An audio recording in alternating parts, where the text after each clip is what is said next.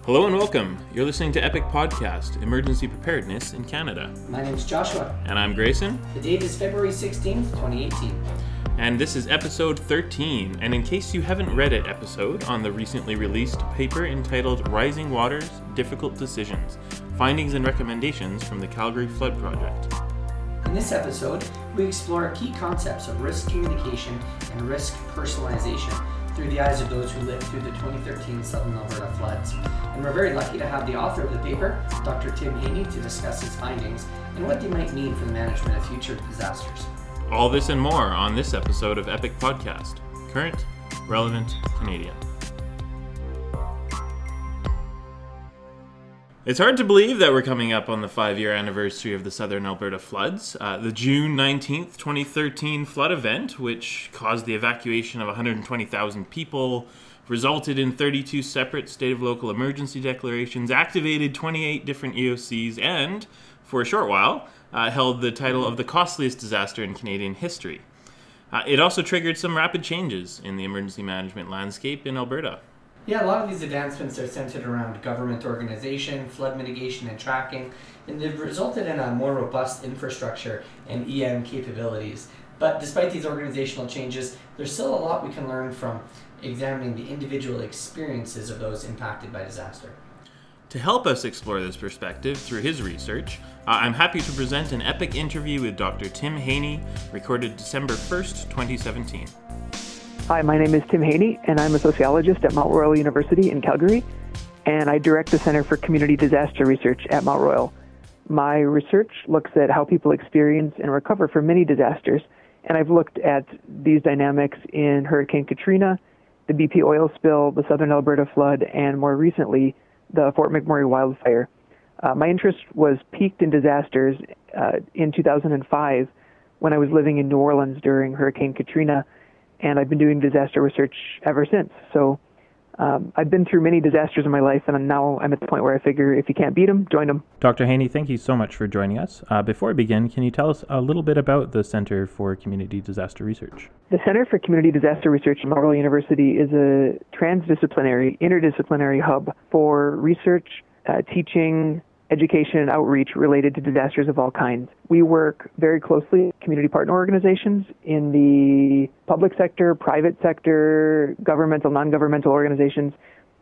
These partners help us design research projects, ask questions of us that we can then answer, and they become the important end users of our research as well. So they're involved from the beginning to the end of our research projects. We also, I would add that we also employ undergraduate research assistants to work on our projects, and that makes us sort of unique among disaster research centers in North America, because most are at large research universities, and Mount Royal University is an all undergraduate institution where undergrads take a key role in the research that we do. That's great. So within the Center for Community Disaster Research, you recently did a project called Rising Waters, Difficult Decisions, Findings and Recommendations from the Calgary Flood Project.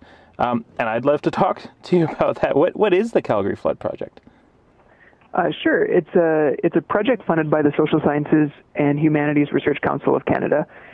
And we wanted to find out, throughout the temporal arc of the Southern Alberta flood, from beginning to end, how did people who were affected in Calgary experience the flood? So who evacuated, who didn't? How much risk did people perceive beforehand? Where did they go when they evacuated? Who was able to come back more quickly? Who wasn't? How are people looking forward post-disaster, and how are they making decisions about where to live in the context of just having experienced a flood? So what we did is, with a team of research assistants, we selected a sample of 1,500 households in the 26 neighborhoods that were affected by the flood in Calgary. We did this randomly by selecting a set number of households per neighborhood, and we wanted to make sure it was proportionate to each neighborhood's population. We numbered each block and then numbered each house. Using a random number generator, we then picked the number of houses that we needed per block. We mailed them a survey in June of 2014, so this is about a year after the flood. For those who didn't respond, we visited all of the homes on foot, and as you can imagine, we dodged a lot of angry dogs along the way. In the end, we have a sample of several hundred flood-affected residents from those 26 neighborhoods. And then we also did in-depth interviews, which generated qualitative data with 40 flood-affected residents as well. So we have, just a wealth of data on flood-affected Calgarians. I could probably, at this point, completely check out of collecting data for about 5 or 10 years. Yeah, and there's a lot to learn just from alone. Wow. So quite the project. What did you find? Well, in terms of, let's start early in the disaster process. So talking about risk perception, this is probably where some of the most interesting and counterintuitive findings occurred. And so we found that 2/3 of Calgarians who were living in these 26 flood-affected neighborhoods didn't know that their homes and neighborhoods were at risk of flooding prior to the 2013 flood. Now, a critic or a skeptic could say, sure, but many of those houses didn't in fact flood, and they're right. So the other way you can cut this is you can look at it and say, well, okay, how about of those whose homes actually flooded? Because now we know those homes were at risk of flooding.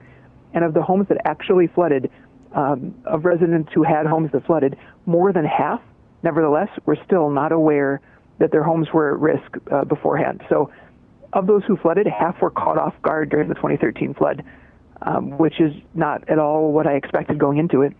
You mentioned in your paper this ostrich effect. Can you expand on that? Yeah, so the ostrich effect, I didn't come up with that term, it's in the literature, but it's this idea that we can know cognitively, we can know that there's risk. But what we do is we bury our heads in the sand, much like an ostrich, because we feel like maybe there's very little we can do about it, or we're, placing a mental bet that it won't happen during our lifetime or while we own that home. And so we can know there's risk, but we try emotionally not to deal with that risk. But in terms of the risk perception piece of it from this project, I think a couple things are going on. I think, first of all, many people who flooded didn't know that a flood as severe and as widespread as the 2013 flood could ever happen. So it caught them off guard because they had never thought their house could potentially flood. And so how did this awareness affect their decision to evacuate or affect their sort of mitigation strategies as well? So evacuation was another surprise piece. And so what we found is that 35% of residents did not know that they were under an evacuation order until a public official knocked on their door. That's how more than a third of residents found out about the evacuation. It wasn't through social media, it wasn't through TV or radio. It was very much when that police officer, emergency manager, firefighter, whoever it was, knocked on their door and told them they needed to leave. Many, in fact, even at the time of survey, never knew that they were under an evacuation order, even if they were. So some never heard the message, while many among those who had heard it didn't evacuate anyway. In fact, of those who told us that they had heard the evacuation order and knew that they were supposed to evacuate, a full 33%, 1/3, didn't evacuate anyway. And that was, again, surprising because it's very far away from an emergency manager's ideal where you hope for a full, relatively immediate and complete evacuation. And it's not that the message, certainly didn't reach some people, but even among those who the order reached, a full third still didn't evacuate. So, the missing piece isn't just communication, it's also, generating that sense of urgency. And this gets into why people didn't evacuate. And our participants told us that by and large, they didn't evacuate for a variety of reasons. The largest group said that they wanted to wait and see how bad it was going to be before they made a decision to evacuate or not.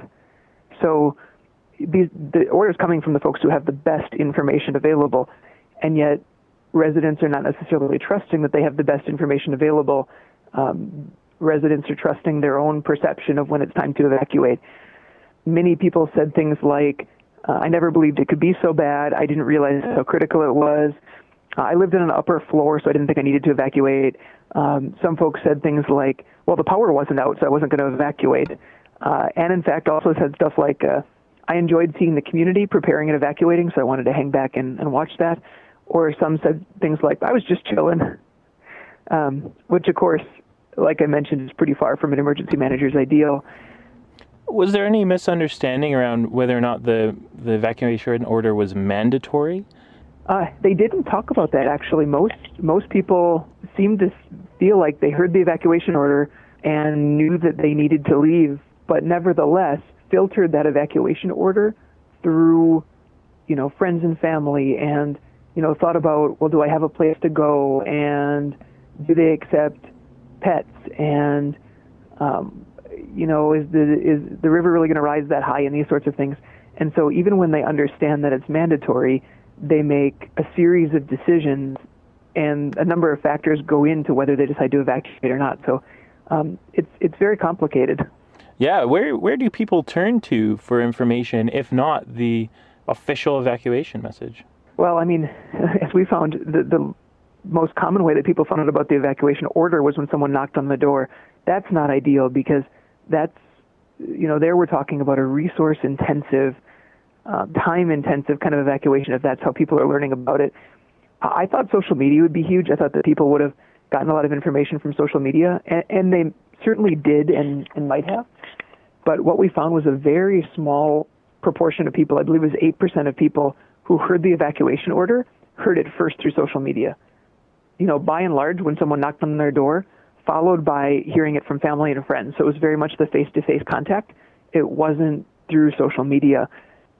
So again, while following a disaster on social media is certainly better than receiving no information at all, I'm left sort of unconvinced that it's a useful tool for, making that first contact with residents, encouraging them to evacuate, that sort of thing. That, in this disaster, seemed to be very much done through knocking on doors and face-to-face contact. What other effects did the flood have on individuals and their risk perception and their lives afterwards? So we asked a number of questions about how people experienced evacuation, and what we found was that people tended to use their social networks, so family and friends, who were situated within the city of Calgary, to find accommodation during the evacuation. It was statistically very uncommon for evacuated residents to find shelter outside of the city, so to go to surrounding communities, and it was very uncommon to use designated evacuation or reception centers, which parallels with what I have been hearing from the city, that evacuation reception centers were not heavily utilized during the flood. We know that among evacuated residents, the average length of evacuation was about 12 and a half days, but this is for all participants. And if you look only at those who flooded, it's much longer. It was about 29 days that people were evacuated on average before they were able to return home. But that's an average, and it's also, there's quite a few outlying cases where people were gone a lot longer. So certainly a lot longer than the reception centers were open. Yeah.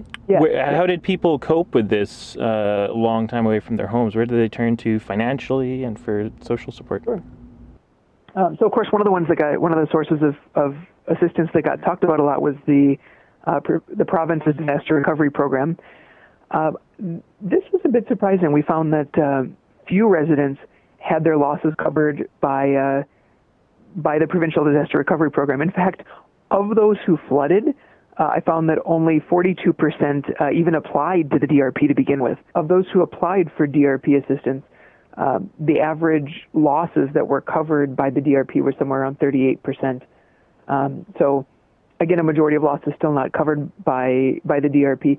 And in fact, insurance, as we know, overland flooding at the time wasn't covered by private insurance, and so people reported a very small portion of their losses covered by insurance.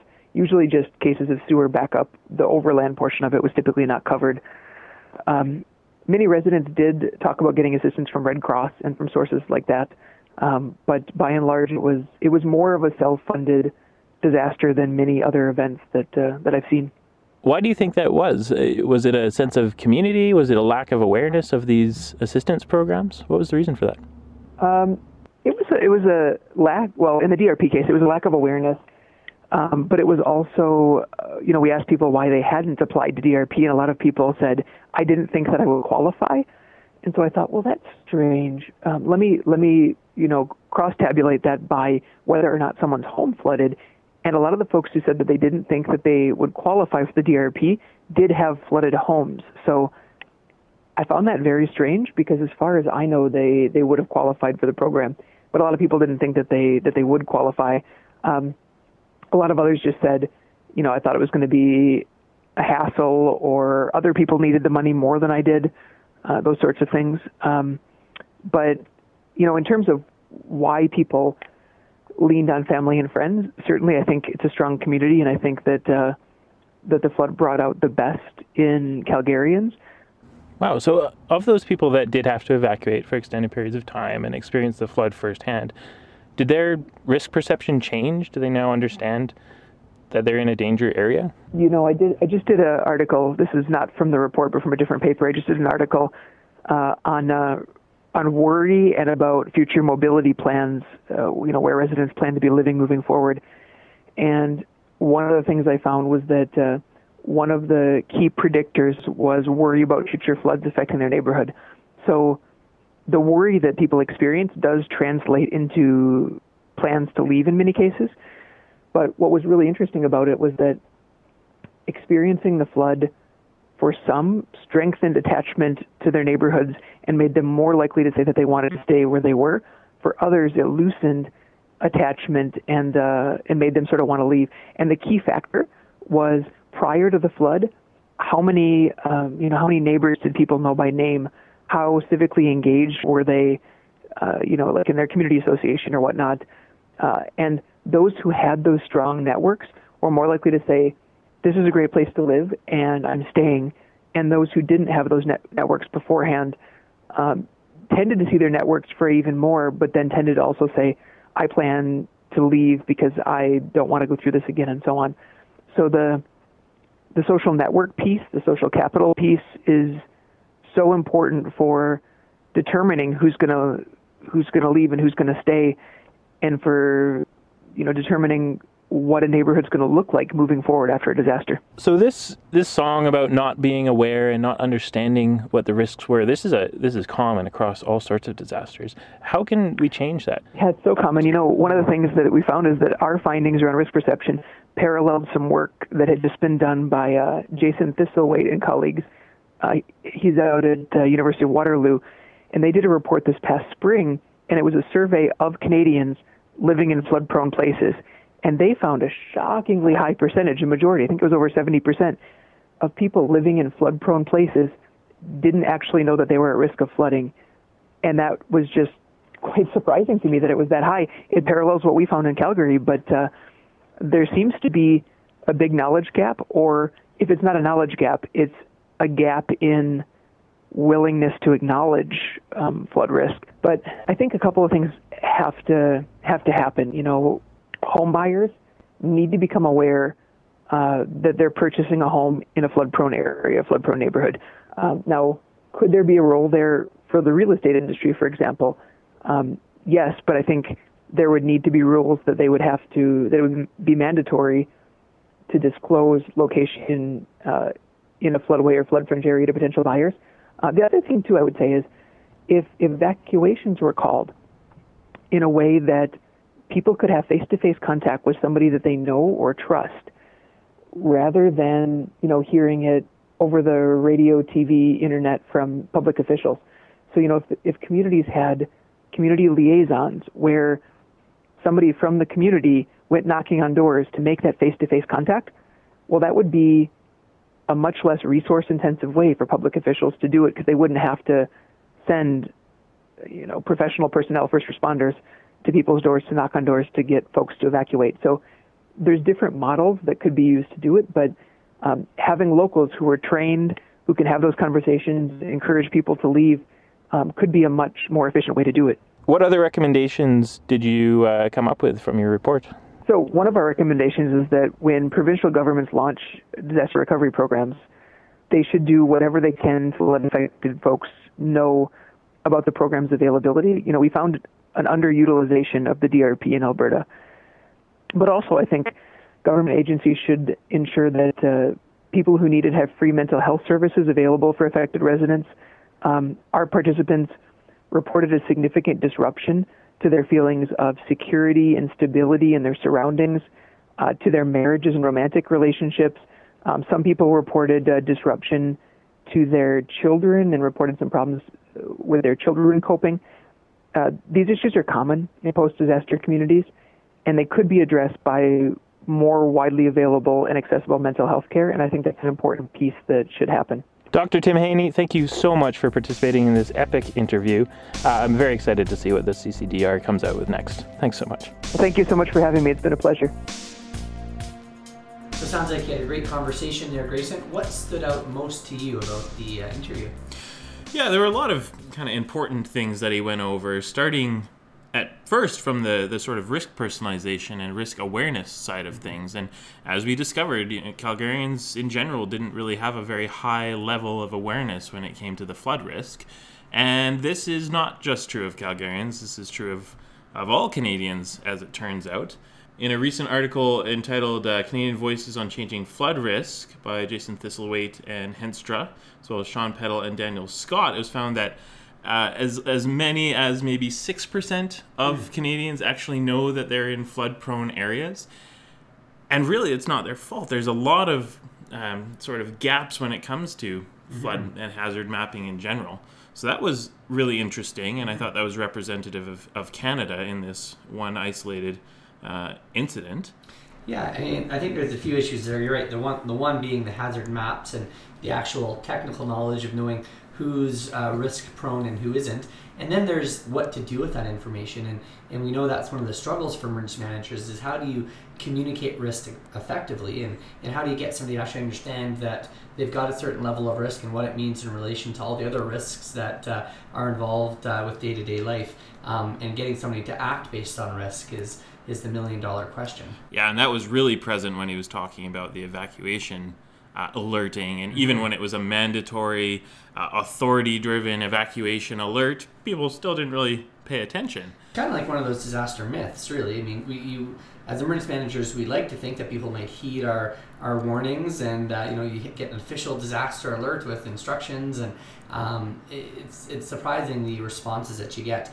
There's been a lot of research into this, and risk communication is a whole separate field. A lot of work, especially within wildfire research and other kind of disciplines, but a lot of researchers have found recurrent themes in terms of what type of risk actually motivates action, and two of the big categories being something called dread risk versus unknown risk. So dread risk is the really scary things that tend to motivate people's actions. So something like radiation that just sounds terrible and scary, and people have a lot of dread associated with it. And then the unknown risk being things where people don't know a lot about the specific hazard. And both of those motivators can kind of combine in interesting ways. There's a lot of work that's also been done around trust in terms of crisis communications, and people are more likely to have more unknown risk if they've got concerns about the trustworthiness of the information. So, for example, evil oil companies with oil spills and things like that, people are more weary about the information they might receive, and that can impact their choices.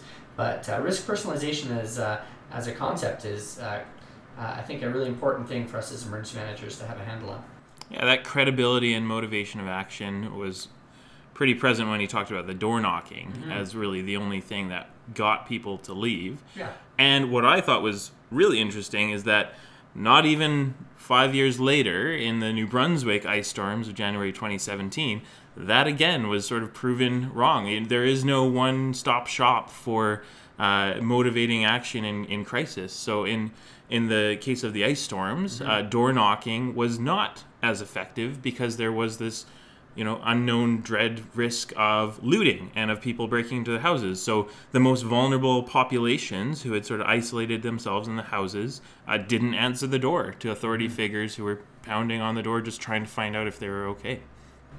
Yeah, there's been some work done in BC as well by Robert Gifford and some of his colleagues at University of Victoria looking at risk and people's understanding of risk, and they looked at different groups in relation to their earthquake risk based on if your house was on really soft soil or really firm soil, and the homeowners knowing that they were objectively at different degrees of risk and had different exposures, but subsequently it didn't seem to necessarily internalize that risk concept. So a bit of a disconnect between the objective and subjective understanding.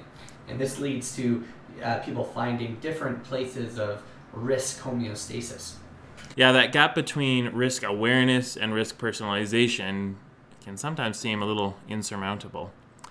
One of the interesting things that I found when I got to actually meet Dr. Tim Haney a few weeks after this interview, as you can tell, this interview was not done in person, so I apologize for the sound quality. That was my fault. But when I did get to meet him, I asked if the purpose of this project was to discuss risk personalization, risk awareness, or to evaluate the effectiveness of evacuation orders. And it turns out that's not what he set out to do. But that's the sort of information he found out anyway through this sociological lens, which I thought was awesome, a sort of confirmation of some of the well-known disaster theory. Yeah, I think the ethnographic approach is useful in trying to understand it from people's individual perspectives. Definitely how we study risk from different, academic backgrounds, we tend to sometimes get different conclusions. The way an engineer might examine risk in terms of, fragility curves and resilience and those sort of things might be different than the sociological approach. And I think having kind of a 360 tactic and trying to, ask these questions from different backgrounds is quite helpful. And on that note, if you want to find out more about the Center for Community Disaster Research, I would point you towards the Mount Royal University website, where you can search for the Center of Community Disaster Research, and you'll find some great pictures of Dr. Tim Haney, some ways to get involved, whether you're a student or an emergency management professional. There's even the opportunity to host a student intern. So a great resource to check out, and certainly a great initiative. But that's all we have the time for today. So a big thanks to Tim Haney for sharing his time and expertise with us in this, in case you haven't read an episode on Rising Waters, Difficult Decisions, reading it so you don't have to. Thanks for listening. You've been listening to an Epic Podcast production, a proud partner of IAEM Canada, the International Association of Emergency Managers. As always, Epic Podcasts are designed as a supplementary educational tool for the EM professional, and the views and opinions explored during this podcast do not in any way represent the agencies or organizations that we or our guests may be a part of. For more information about the show or the people on it, visit our website at epicpodcast.ca or follow us on Twitter by searching Epic Podcast. And finally, a big thank you to all of our contributors and to you, our listeners. Please stay tuned for the next episode of Epic Podcast. Current, relevant, Canadian.